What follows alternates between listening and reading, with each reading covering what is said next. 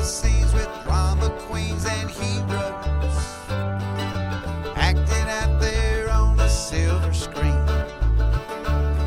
Come grab a seat, popcorn is on me. Hello, welcome to Meet Me at the Movies. Noel T. Manning II here, hanging out with Thomas Manning, as pretty much always, unless he decides to sleep in. And we're happy to welcome one of the newest members of the North Carolina Film Critics Association, Jacob Throneberry. So good to see you. And I got to tell you, the first time that I ever saw your name, I misread it, and I kept having these flashbacks to the Wild Thornberries. And I loved that series, man. I loved that series, and I'm sure you've probably gotten that a few times. But welcome. We're glad to have you, man. Yeah, no, I've gotten that my whole life, which doesn't bother me. It's a great show, great movie, so I have no issue with that. But yeah, it's made me very memorable to people because That's right. I will meet somebody once and they'll say, "Oh, is your name the Thornberries?" And I'll say, "No, it's Thornberry, but it is what it is." And then the next time they meet me, they remember me because of that. So yeah, I guess it's helped in some way. but yeah, I'm really glad to be here, and I'm glad you asked me to come on. Yeah, we're glad to have you, and we're going to have this as kind of a meet and greet show to get to know who you are and your love of film. But there are a lot of folks out there that are wanting to know about this Guardians of the Galaxy Volume 3. So we thought we'd break you in right off the bat, and we'd talk about this film, a decade almost in the making to get to this point at Volume 3. And Thomas and I have had some dialogue about it, and we're happy to have you in to talk about your thoughts on this film. It's characters that we met on screen, like I said, almost 10 years ago, and we've seen them in various incarnations and standalone films, through the Avengers films, and even a holiday special. And, we've all become familiar with them if you're familiar with the MCU. So dive in and give me some of your thoughts on Guardians of the Galaxy Volume 3, and Thomas and I'll chime in as well. Yeah, so I think, as me, a huge MCU fan, I definitely feel what everybody else is feeling that over the past couple movies, ever since Endgame, it's kind of been here or there. There have been films that, like Ant-Man and the Wasp, that have been solely to further the story and felt episodic, and there have been films, like Black Panther and like Spider-Man No Way Home that have felt like true standalone movies, and I do think that Guardians is one of those. I think that there's no mention of the multiverse. There's no mention of even the Avengers or anything spread out above that. It's all self-contained in its own story. And I really think that this is one of the few times that Marvel has ever stepped back completely and let James Gunn do what he wants to do. Which, because this is the last time he's going to be doing one of these, and this is the last time a lot of these characters are going to be here. It makes a lot of sense, but because of that, I felt like this movie felt like the most James Gunn movie that a movie can be. It felt like it had all of his little idiosyncrasies that he loves putting in his movies. The humor was there, but then it got darker than most MCU movies got. Not even just in the script, in the filmmaking, and in the directing. Certain scenes had me truly clasping the armrest, because I was like, this is not what you usually see from an MCU movie. And so between all of that, between Rocket Raccoon's origin story, which might be one of the most hard to watch origin stories from any film character ever, and between that and the true culmination and finality of the Guardians as we know it, I truly loved it. I thought it was I didn't think it was a perfect movie. I definitely thought that there were some issues here and there, but I thought it was I thought it was the best that James Gunn could have done in the confines that he was set in. Thomas, go ahead and chime in. Yeah, and you mentioned how dark it gets in some aspects, and a lot of that is, on the shoulders of the high evolutionary, the villain in this film. And a comparison I made when I was talking to somebody else, one of my friends who hasn't seen the movie yet but was asking how it was, and I mentioned going back to the first Toy Story movie, the character of Sid, who did all these just horrifying experiments on these toys, and of course in a Pixar movie it's going to be dialed back a little bit, but even that, as a child, that scarred me in a sense, and in this it's that times 10, because we had the High Evolutionary doing all these experiments on animals, and of course they're not real animals, they're CGI creations, but we've grown so emotionally connected to these characters that seeing them go through these just traumatic events is, for us, the audience, almost like a secondhand trauma as well. So, so I think definitely not for the younger audiences. I think you could get away with taking your kids to some MCU movies for sure, but this one I wouldn't say anybody younger than, 11, 12 years old, they would probably walk away from this with definitely some heavy scarring. So. Well, I blame your parents, Thomas, for taking you to see Toy Story 3 and not preparing you or Toy Story with Sid. I blame your parents for that. Give me the numbers. I'll text them, talk to them, and maybe we can set up some times for you to have some really good dialogue with somebody that might be able to help you through this trauma. But yeah, you nailed it, Thomas. That seeing these creatures, you did feel emotionally connected, and Jacob, you mentioned that too. There was really heart in this, and you cared about these characters. You cared about Rocket. You knew that Rocket was kind of tortured, and you knew something was going on with him throughout these films. You just never really knew exactly why, unless, of course, you know the canon that was placed in the comics and the source material. But the way it was presented, my eyeballs were sweating a few times. I got to tell you, I could really feel it. The religious symbolism throughout this film too. You had elements of Moses. You had elements of Noah that were showing up in this, and just the brokenness of these characters. Every character was broken in some way, whether it was physically, emotionally, or mentally, and yet we kind of discover that everybody's got purpose, even in that brokenness. That imperfection is what makes us perfectly compatible with the world around us if we choose to do it together, and that's something that really spoke to me, and I really loved that about this film. Yeah, I mean, I agree. And I think going through with what the film is doing and how they're protecting the family, because I think that's one thing for me that really stood out. The Guardians have always been, I get that Fantastic Four is Marvel's first family, but the Guardians are the MCU's first family. They are the group of ragtag people that came together, and that's what the Guardians movies have always been, is a found family story. And I really loved that was highlighted the most in this movie, whether it be Nebula telling Gamora that they're trying to save Rocket because he's family, or you see Quill doing what he does and going to extreme lengths because he says that's his best friend, that's his brother, that's his family. And I think that a lot of that was truly highlighted in how much they cared for one another.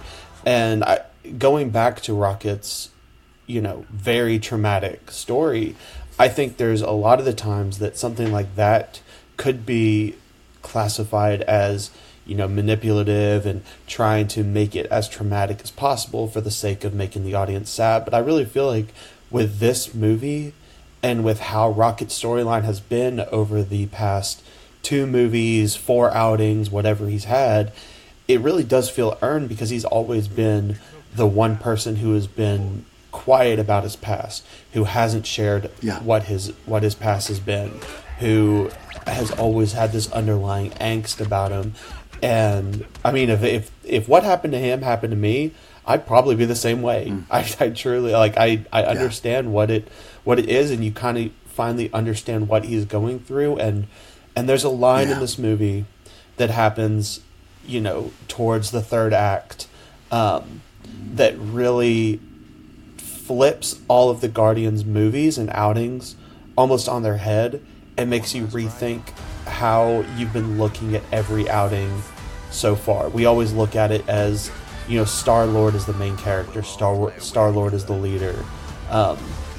But when they say that line, and I'm not going to say it now, you really start to think about who have these stories been about. And it makes me want to go back and watch The Guardians and see how Gunn has been putting all of these small things in here that really tells that story that he's trying to get across in Guardians Volume 3. And I think that it really, really works in that aspect. Yeah, a beautiful film to me. Everything from a technical aspect really clicked. The sound design and mixing, the cinematography, the editing, all those things really, really worked for me. Thomas, I know that there was one thing that did not work for you as a whole relating to sound. Yeah, definitely. As far as the needle drops are concerned, I didn't think everything hit quite as seamlessly as it did in the first two films. I think you go back to the opening of the first film with Come and Get Your Love, that kind of set the pace for the needle drops throughout the entire runtime, and I thought everything in that just melded together so beautifully. And I think the second film built on that even further, from Mr. Blue Sky to Fleetwood Mac's The Chain to Father and Son, Cat Stevens there at the finale. And in this film, I really like the way it opens with the Radiohead song, the acoustic, with the camera slowly gliding through the opening credits. Bradley Cooper singing again. Exactly. Oh, I didn't even put that together. You're exactly right. I love that. But then in the middle act, I thought some of the needle drops felt like, okay, we got to put these in because it's kind of a jukebox musical. Mm-hmm.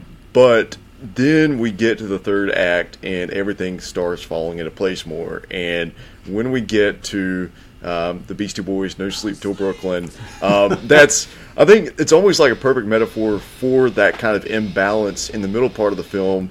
There was something of an imbalance in the needle drops because there was an imbalance in the characters. But then they all come together and they're all working together, and the music is just blending beautifully with the action and the filmmaking. And so as soon as you hear that needle drop with the Beastie Boys, just hold on, because you're in for a treat for the next 5 minutes after that, and really for the rest of the film. Yeah, beautiful story to me, a beautiful film, and I just came out going, wow, this is just, it's beauty, and it's a wonderful closure for me. It was a wonderful way of learning this origin story, as traumatic as it was. I'm glad we got to see it within this package, and I think that worked so well. Final comment I'm going to make is that I will revisit this film several times while it's in theaters. I did see it in IMAX, and the sound was unbelievable, as well as the picture. And I think I'm going to be checking this out in 4DX as well, just because I want to know what the raccoon smells like. So that's the reason I'm going to do that. Jacob, any final comments before we give our rating? Yeah, I guess final comments before. I have to highlight the CGI, because I think that's been a big issue with Marvel projects over the past couple times. And I thought that the CGI in this was actually... You can tell that they have taken the brunt force of all of the kind of storm that came with them from She-Hulk and all of that. And now you see them starting to spread their projects out, and I really think it shows, especially in this one, because I thought that the CGI, the character designs, all of the animals, like you said, of course they didn't look like uber realistic, but they still looked better than a lot of what has been happening. So yeah, that's just probably the last thing I wanted to highlight was very, very good CGI work, I think. All right, Thomas, final thoughts before we dive in. And Jacob, just so you can start thinking about it, when we give our grades, they're based on a report card, so it's like an A to F. That's or A, exactly A plus to an F. So perfect. All right, cool. Yep. All right, Thomas, final thoughts? Just the storytelling language that James Gunn has developed with these characters over the past 9 years, and with the third film of the trilogy, there's almost been a bridge that's been built between the audience and the characters, and he kind of meets us right perfectly in the middle in this film. And so yeah, I just absolutely loved it, and so hats off to James Gunn. All right, Thomas, what's your rating for Guardians of the Galaxy Volume 3? And my rating is a solid A for Guardians Volume 3. All right, Jacob, how about you? My rating is also an A, and I think DC fans should be very excited for what they've got coming. Right there with you, a solid A across the board. A for me as well for Guardians of the Galaxy Volume 3 right here on Meet Me at the Movies. We are joined by Thomas Manning and Jacob Throneberry. And Jacob, where can people find you if they want to find your work online anywhere? Go ahead and let them know that right off, and then we'll come back after the break and talk more about how you got into this love of film. All right. Well, you can find me on Twitter at tberry57 and on Letterboxd at tberry57. And if you want to find my written review of Guardians, where I kind of rambled for a very long time, you can find that at In Session Film. It was posted this morning. Awesome. We're going to take a quick intermission right here on Meet Me at the Movies. We appreciate everybody spending time with us, whether you're doing that on C19 TV or through WGWG. Appreciate you so much. Hang around. We've got a lot more. We're going to learn more about Jacob and his love of cinema right after this quick break. Won't you come and meet me at the movies? Won't you come and watch a flick? For many kids, just showing up to school is a challenge. Staying through graduation is even harder. So at communities and schools, we do just what our name says. Our staff brings a community of resources to meet each student's needs right in their school, doing whatever it takes to keep kids focused so they see what we see, a bright future. Join in at communitiesinschools.org.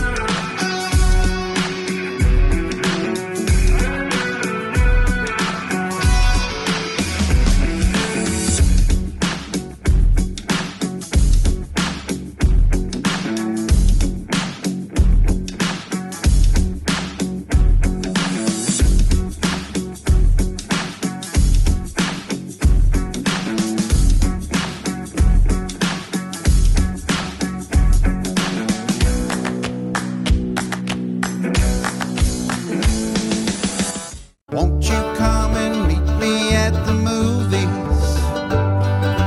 Won't you come and watch a flick? Hi, and welcome back into Meet Me in the Movies. I am Thomas Manning, joined as always by Noel Manning, and we have special guest Jacob Throneberry here to join us. And I've known Jacob on Twitter for a few years, but I've never actually really carried on a conversation with him. So I think this is the first time we've actually met each other on Zoom. And so really great to have you here, Jacob. And you and I come somewhat from the same generation. I think you're a couple years older than me, but we're both kind of a bit of on the younger side of the film critics game here. So I just want to have you share a little bit about your background as a movie lover and as a cinephile, and at what point in your life did this love for movies kick in, and how did that kind of shape the path for where you are today, sitting on the show with us on Meet Me in the Movies? Yeah, I mean, from a really young age, I'd always loved storytelling, and I'd always loved movies in a different way than what my friends would appreciate.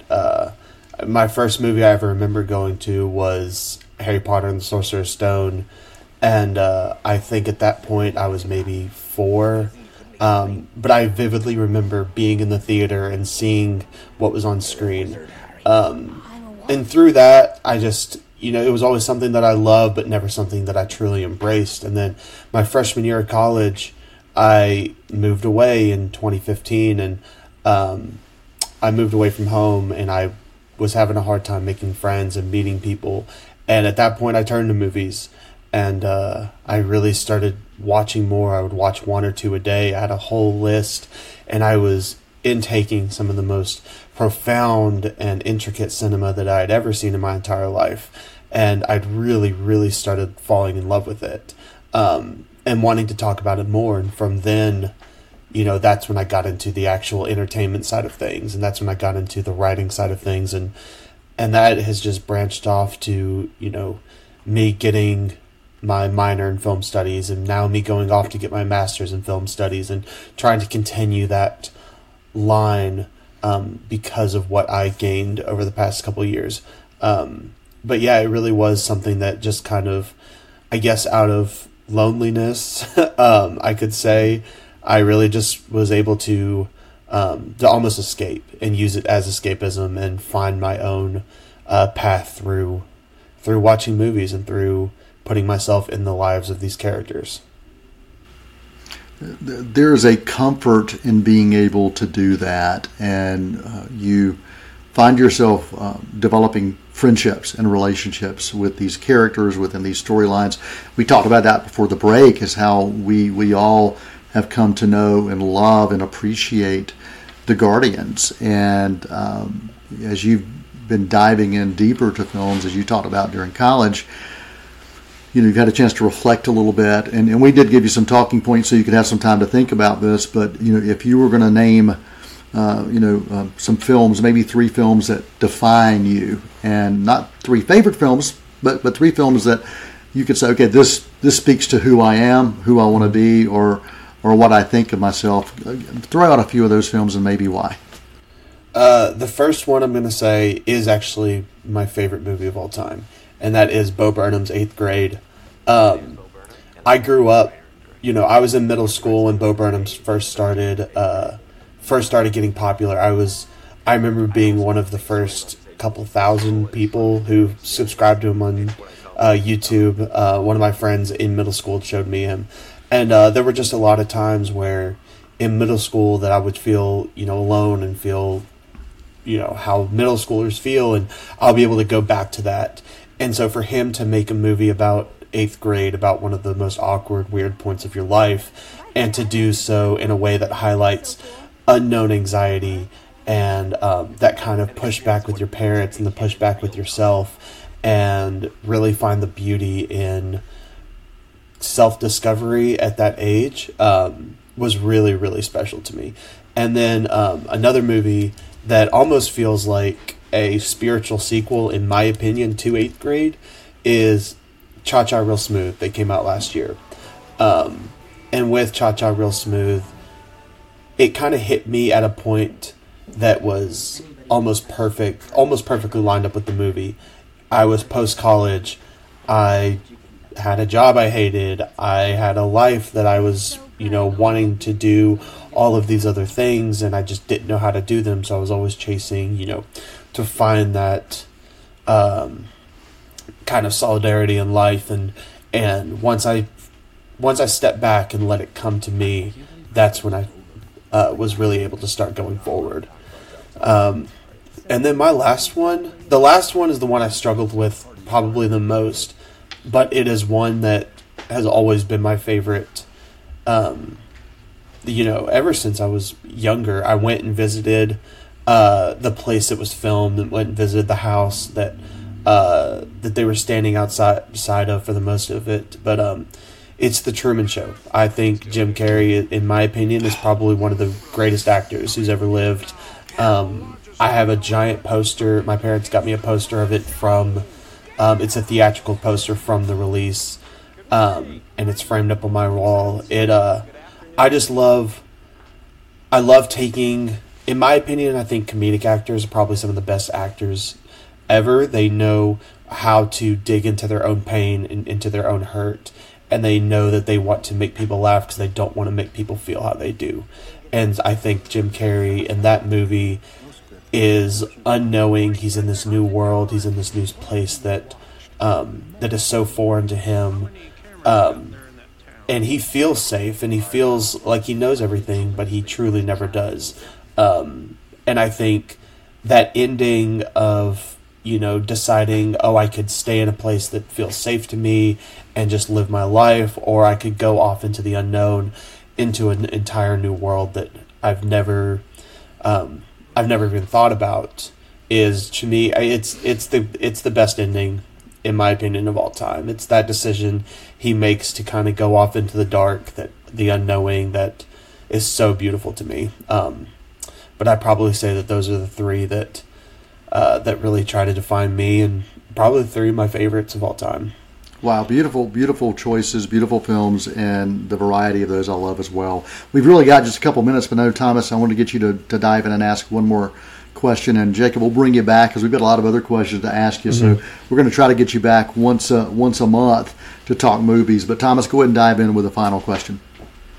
All right, so is there one particular film or filmmaker that you can look to their work anytime that you might be going through something, going through a difficult time, or going through adversity, that that you can turn to that movie or that director, and they'll always lift your spirits and give you a brighter perspective on things? The one filmmaker, it's a group of filmmakers that I have to highlight with this, would be Phil Lord and Chris Miller, and I'm going to broaden that out. Not just Phil Lord and Chris Miller, the movies that they've directed, but the movies that they've written and produced. Everything that they've touched, to me, has been gold, whether it be 21 and 22 Jump Street, some of the best comedies of the past 30 years. The Lego Movie, a genuine masterpiece, and I think one of the most surprising and shocking films that has come out in quite some time. And the reason for me where I think Mario failed, because the Lego Movie didn't. Or you've got Into the Spider-Verse, one of my favorite movies of all time. And then you've got The Mitchells vs. the Machines, and all of these that feel comforting in different sorts of ways. Lego Movie is someone who feels normal, that wants to be extraordinary. Same with Into the Spider-Verse. Mitchells vs. the Machines, you've got someone who is almost like at war with their parents and trying to learn how to love each other. And I just think everything that they've done has been absolutely gold, and has been, in my opinion, some of the best things that cinema has ever created.